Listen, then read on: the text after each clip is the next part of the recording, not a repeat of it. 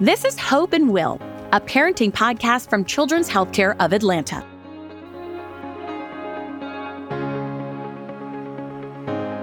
Listeners, I want to begin by sharing that you are about to hear a very personal story about suicide. Please remember that any thoughts of suicide should be taken seriously. If you or a loved one are experiencing thoughts of suicide, self-harm, or any mental health crisis, call or text 988. For this episode, I have the incredible honor of being joined by Erin Harlow Parker. You might recognize her name, as she and her family were thrust into local and national headlines in January 2022, when her husband, Jeff Parker, died by suicide. At the time, Jeff was the CEO of MARTA, a well-respected businessman, father, partner, friend, and life of the party.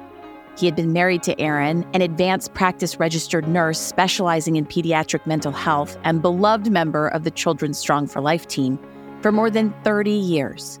Today, Erin is sharing her family's story as part of her and her daughter's crusade to talk openly about mental health, mental illness, and suicide, with the goal of ultimately reducing the stigma. Before we begin, I want to share an excerpt from the eulogy that Erin gave at Jeff's funeral. Listen. There is so much I will miss about Jeff. Most importantly, I will miss spending my life with him. And I will be sad every day for a long time because I could not help Jeff and he suffered in silence. What I can do is use my voice to openly share our family tragedy with the hope that we can save future lives and push for change related to mental health awareness and policy. Somehow, Erin found the strength to write and deliver those words just days after she lost her husband and the father of her two daughters. Erin, thank you for finding the strength to join us today. I have no doubt you are poised to help a lot of people, just as you've been doing your entire career. You've worked at Children's Healthcare of Atlanta for 16 years and have been an advanced practice registered nurse for 35 years. So first, tell me about your job and what inspired you to go into this field. Sure. As a young kid, I've always wanted to be a helper. That just was my natural personality. And I was that person that in your yearbook, you put your little job at the bottom, like what you want to be. It said pediatric nurse. I knew that from the get-go. I didn't know that I would be a pediatric psychiatric nurse, in all honesty. However, when I reflect back to my undergraduate, what I did best was the talking part of nursing. What I did not so great and didn't love was the blood part of nursing. So I was definitely equipped for that connection that psychiatry allows for. And that has grown into an unbelievably wonderful career. And I've been very fortunate to do just about everything you could possibly do in psychiatry, including teaching and my own private practice and a therapist and a prescriber and at the bedside at manager level, and then fell into this work at Children's on the psychiatry consult team initially, and then ultimately here at Strong for Life in prevention. And I say this always, this is the end of my career. I'm at the last fourth of my career. I never saw myself in the prevention space because quite honestly, it's when you work in crisis and intervention, you don't think about upstream and all of that. And it is such a privilege to be in this prevention space and to really think intentionally about how do I make a difference? How do I just stop pulling kids out of the water? How do I go upstream and think out why are they falling in and what can we be doing differently? And it is a privilege. And your experience now adds to that. And it starts with the meeting of your husband. It was in the midst of your starting a career and you got married, started a family. Tell us about your husband, Jeff. Oh, there are so many things. I get a little croak in my throat thinking about it. I've talked a lot about him because there's a question people ask a lot.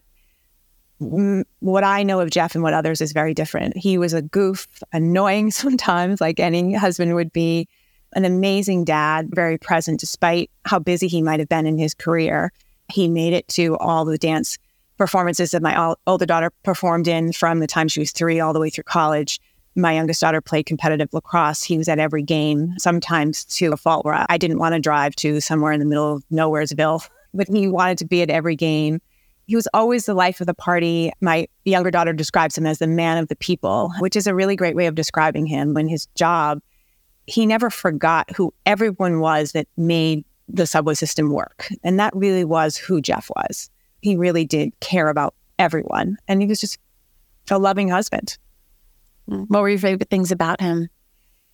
I think probably the sense of adventure, and it's something we shared together. We were very fortunate to be able to travel a lot in our adult life with our kids and without. So he was always up for any adventure. He loved all kinds of food, so he enjoyed my cooking and appreciated that. Yeah, those are some of my most favorite things. I also love that, I said this in our eulogy actually, he loved our dogs, although he would always say how much he couldn't stand them. And then I would come in and he'd be like talking to them. It just, those kinds of things. I think I really also just loved the kind of dad that he was. And those two girls that you raised together, tell me about them. Oh, this is where I get really choked up. I love being a mom. It was, in addition to being a pediatric nurse, I always knew I would be a mom. And to be fortunate enough to be their mom, they are just amazing, compassionate women who are driven, each in different professions, but very much in their professions, advocates. My oldest daughter is in mental health. She's a licensed clinical social worker and a therapist in pediatrics. So she's very much an advocate of similar things as me in pediatrics and stigma. And my youngest is in transit and rail planning. So she's a huge advocate of the environment and the impact that it has. So their passions are amazing, but also in the wake of this tragedy of our family, what I watch them do is step up alongside me and lean in, and in their different ways, advocate for mental health awareness, specifically around suicide. And that to me has been so impressive. They both have done it on their social media because they know how to do that way better than me. And Isabella has run races because that's what she channels her energy. And Gabrielle has been very active in the supportive environment and bringing awareness, and navigated the suicide prevention walk team. And we raised an extreme amount of money, but she shepherded that. And where the two of them have taken our tragedy and looked for opportunities to bring awareness and education, it has been remarkable to me because they're 29, 23 years old. They figured out how to do this. I think a lot of people would have just gone into their own shell and put their head down and said, I cannot. They didn't do that. Erin, I think when we hear all of your stories about Jeff, it sounds so joyful. It sounds the family was so wonderful. Everything seems great. So what did it feel like when you learned that Jeff had died by suicide? Initially, it was horrible. It was devastating, shock, overwhelmed, gut-wrenching, all the things that someone might describe when something so tragic happens, because this was not on our radar. Jeff didn't struggle with mental health challenges, which I know is a big misconception, that those who die by suicide must have a diagnosable mental illness. And in fact, that it's a misconception. But when yourself is living that, it's just, you can't wrap your brain around, how is this possible? How did I not see this? All of those things. But initially it was shock, devastation, overwhelming. And then immediately my personality is to shift to a place of, what can I do about it? And so I had a conversation with the kids immediately around, I want to call this what it is. I want to be really clear that this is suicide. Jeff was in a public position. There were going to be press releases. There were going to be things on the news. And I had seen in the news other people who had died by suicide and how it was handled in the media, either incorrect terminology being used and using things like committed suicide, which is incredibly stigmatizing. And the word committed is often associated with crime. And so we really need to be thoughtful and intentional about language. I'm an expert on suicide prevention. I educate on it. So I went into that teacher mode with permission from the kids to call it what it was, worked with an expert friend of mine that could help work with Marta to craft an appropriate press release, because I knew that I was not in a place to do that part, and all the right language was used and all of that. Because I wanted to name suicide. I wanted to take away what is often associated with the word and the act, is that shame component. And that shame component is what inhibits people from accessing help, but also inhibits people who are left behind in talking about it and receiving help. And if we didn't call it what it was, just like we would say a heart attack or cancer, we were not creating an opportunity to normalize it. This is how people are dying, and we've got to get ahead of it, and we got to talk about it. And I knew he was a big public figure, and I knew it was an opportunity that we could make a difference. And even in those moments, I knew somehow I didn't know this was going on. I couldn't save Jeff, which we can talk like I had a lot of feelings about later on after I got past the helping.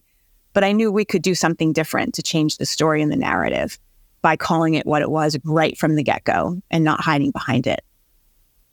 And I think we point out it wasn't a mental illness, that this wasn't something that you were aware of. So how do you educate people now to look for those signs? How do you know that you need to be stepping in and helping?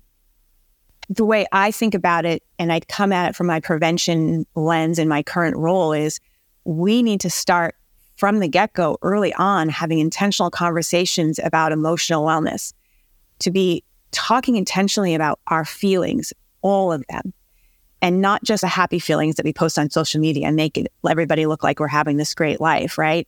That we are out and okay and talking about them all. And we're supporting kids starting at birth to identify and express all of their feelings, because they aren't good or bad. They just are. So that when someone struggles, and I said when intentionally, because we are all going to struggle, maybe not with suicide, but we're going to have struggles. We've created opportunities that it's okay to talk about the good, the bad, and the ugly. And I think, I don't know what was going on in Jeff's mind, but obviously he was struggling. And for whatever reason, couldn't reach out. And I think that is reflective of the society that we live in, that we create this sort of black and white way of approaching feelings, and specifically of men, and even leaders even more, that they can't show this side of them because they'll be seen as weak. And so I do think that is something that we need to change, and that we need to also be okay as loved ones or coworkers of saying to our friends and families and coworkers, I see you. Hey, I don't know exactly what's going on, but I'm worried. I'd love to talk, and I'm here for you. And if you're really worried, have you been having thoughts of suicide? And that's a really scary question to ask someone. And we often avoid those kinds of things because we think, well, what if I put the thought in their mind? There's no research to support that asking about suicide is going to put a thought in a person's mind. What if I don't know all the answers? Okay, I don't have to know all the answers, but I can let that person know I'm here for you. I don't know exactly what to do, but I know that I can ask my doctor for more help, or I can ask this friend, because we're really usually good as humans of figuring out how we can connect to someone else. But when it comes to something around mental health and mental illness, and specifically suicide, we're like, whoop, nope, not going to talk about that. That's scary. And I get it. It is scary. But there are lots of resources out there now. And that you should ask that question. Many people might think this will only happen to a certain type of person or certain type of family. And that's one of the big myths you want to dispel. So can you give us a feel for a typical week or month for your family to paint the picture of how this really can happen to anyone? Absolutely. So that is definitely something that I heard so much. I'm shocked. Like, you guys look so happy. They see our lives on social media, like our trips and our vacations and things like that. And it was definitely a reminder to me as a mental health expert of that misconception that suicide only happens to a certain type of person or a certain type of family. And that what we know in this space is that suicide doesn't discriminate. It can happen to anyone. So our family was like a lot of families. We had two girls, and one had flown the nest and the other one was close to flying the nest. And Jeff had a successful career. I had a successful career. We've been married a really long time. Yes, we had our challenges like anybody, because anyone that's married a really long time is going to have their challenges. Our family was like a lot of families. So the idea that this couldn't happen to us is false, because it can happen to anyone, which is why I think what I said earlier is so important, that we need to have these intentional conversations within our families, within our friend groups, around our feelings and emotions, creating space that talking about it is okay. And again, when I say talking about all of our feelings, we're going to all feel sad and mad, and that's normal and okay. Where it crosses the line is when we start to feel sad more days than not, and we can't function. Then I'd be worried about things like depression or anxiety. But most of us are going to feel sad, and we know that's a temporary feeling, and that we can get to the other side of that. And we get to the other side of that by our own internal coping skills, the things that we do. But there will be people that will have these kinds of thoughts and feelings for a longer period of time, and it impacts their ability to function, whether that be to successfully navigate school or their career, those kinds of things, or their relationships. It'll impact and percolate into that. And those are the kinds of things that we need to pay attention to and say, hey, I've noticed that you haven't been sleeping really well for the last few weeks, and you seem a little more withdrawn, or you haven't been eating like you used to, or you don't seem to have the energy level. Those kinds of things that we can notice in people. And we don't have to be experts in that. We can just say, hey, how about we call your doctor and we have a conversation about it? And this has been your life's work to ensure that kids and teens understand that they have resources and to prevent suicide. So when someone that you love the most died by suicide, how did that impact or change the work that you do today?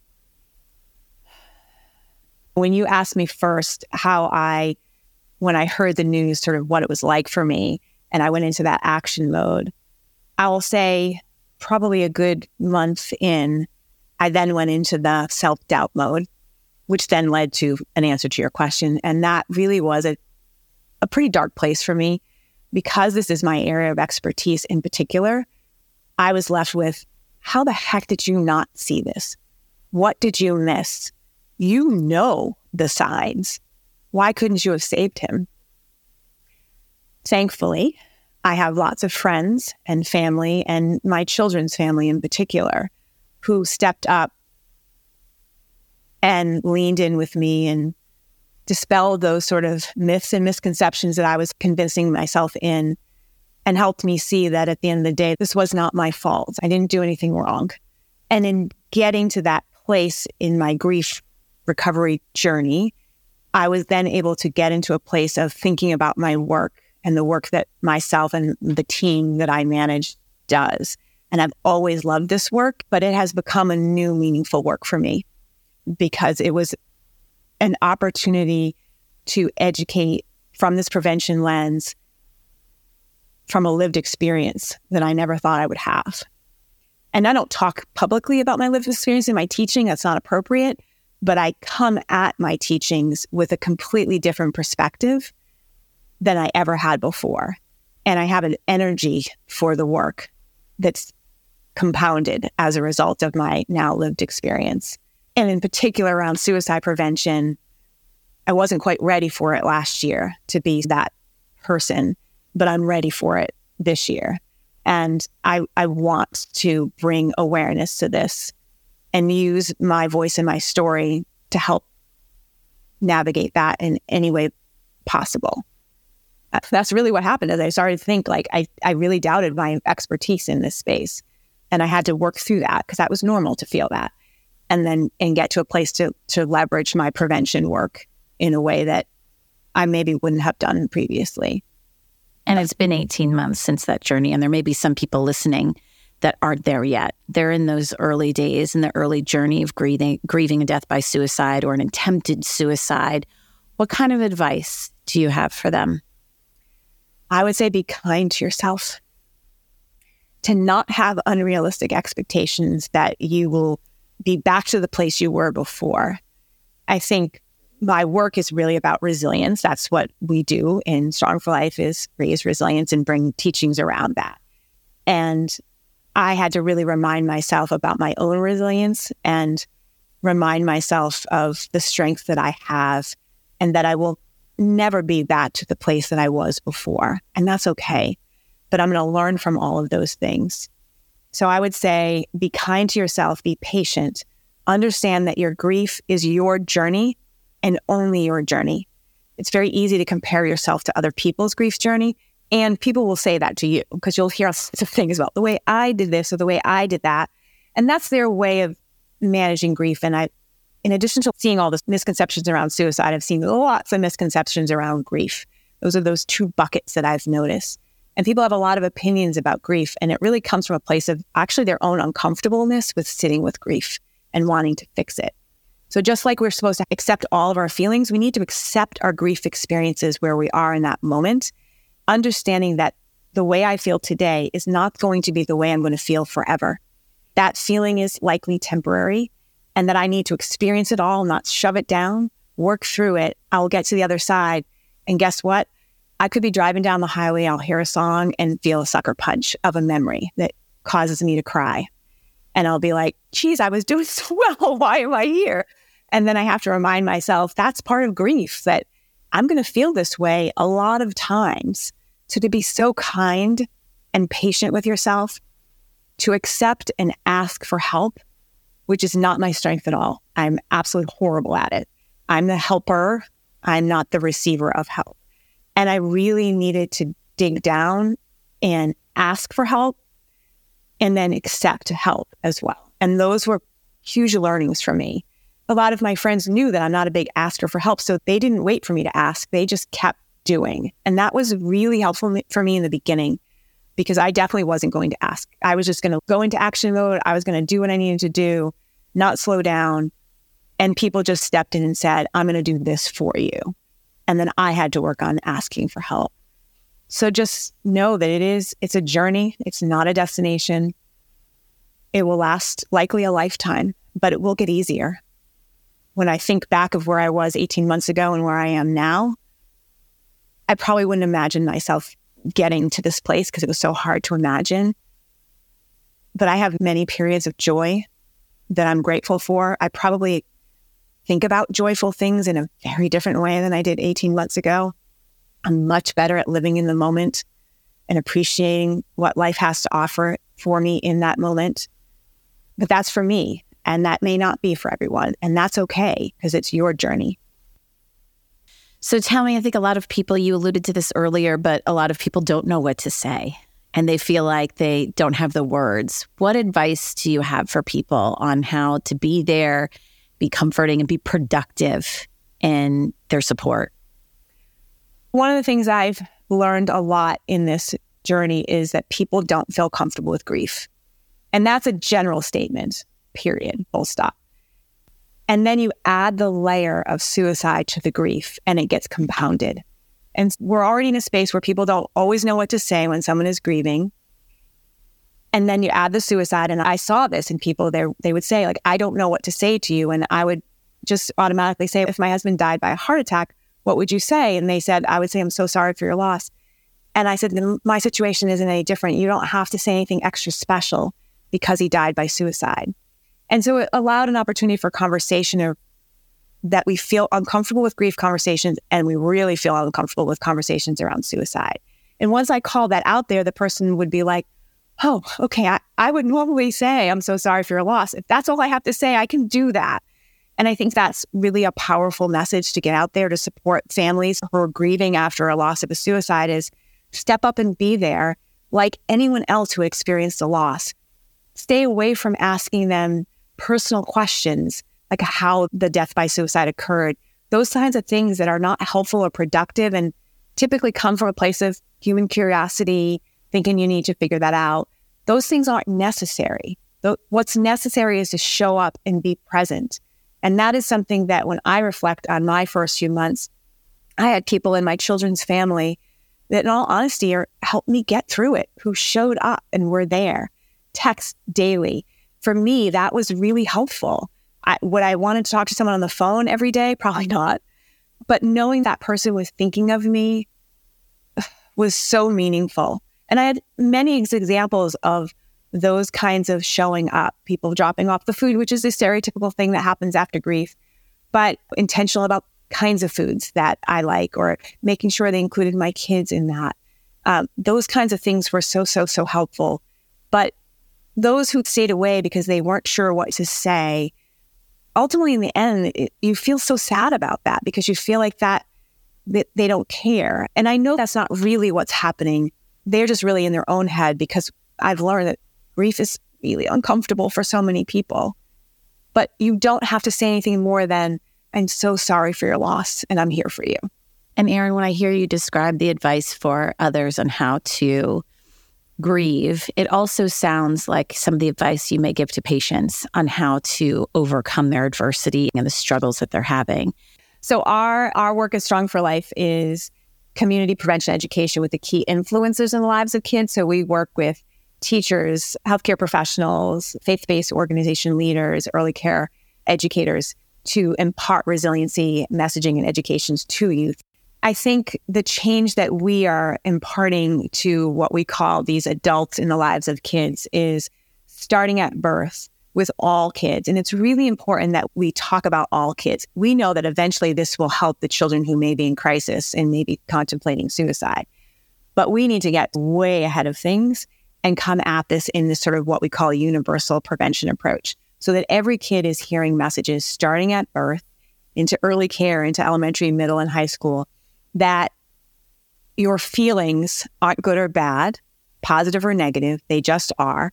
We're equipping kids with skills to be able to learn how to identify, label, and ultimately express their feelings, because we're not born knowing how to do that.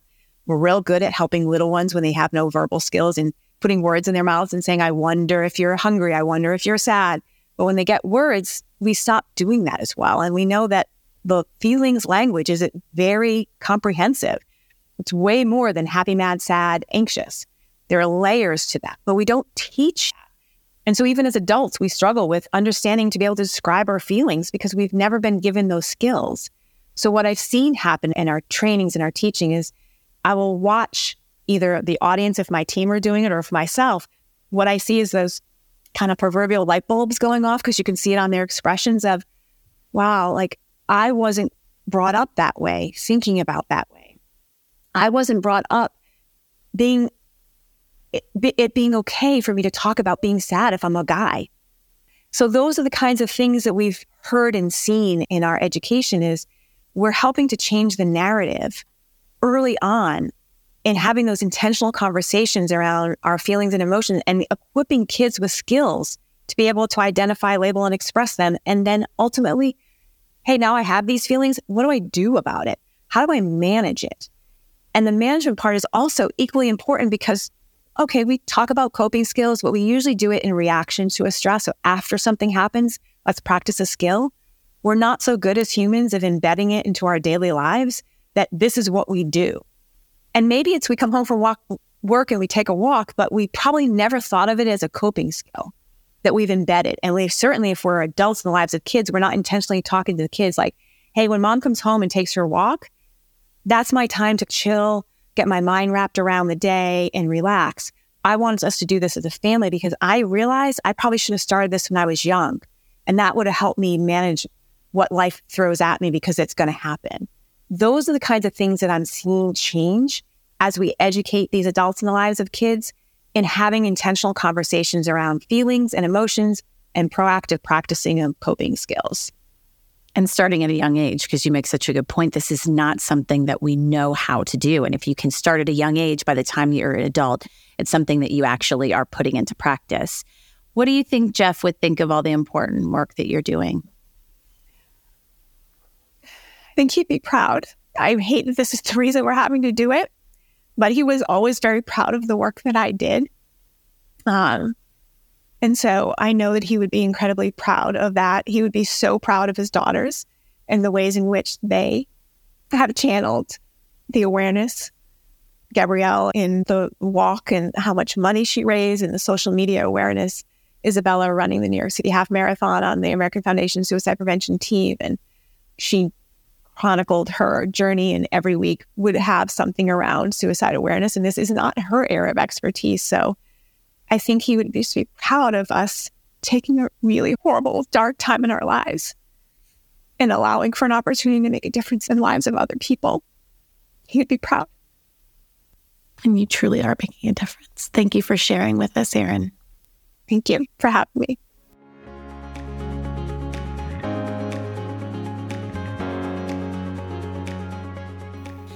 As we mentioned at the opening of the show, Erin is a part of our Strong for Life team at Children's. She and her colleagues have created a wealth of resources and articles about raising resilience, emotional wellness, and mental health topics such as depression and suicide. To access those resources, visit choa.org/podcasts. That's choa.org/podcasts, where we're going to link a lot of emotional wellness content. Remember, all thoughts of suicide should be taken seriously. Call or text 988 if you or a loved one are experiencing thoughts of suicide, self-harm, or any mental health crisis. For a medical emergency, such as a suicide attempt, call 911 or go to the nearest emergency department. You can also chat or text for support by downloading the MyGCal app in the App Store or on Google Play. To hear more impactful stories from the people who walk our halls, be sure to subscribe or follow Hope and Will wherever you stream your podcasts. I'm Lynn Smith, and this has been Hope and Will, a parenting podcast from Children's Healthcare of Atlanta.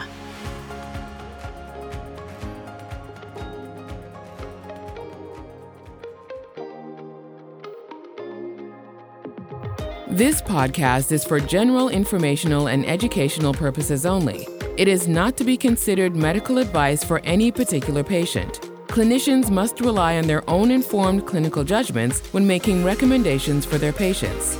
Patients in need of medical or behavioral advice should consult their family healthcare providers.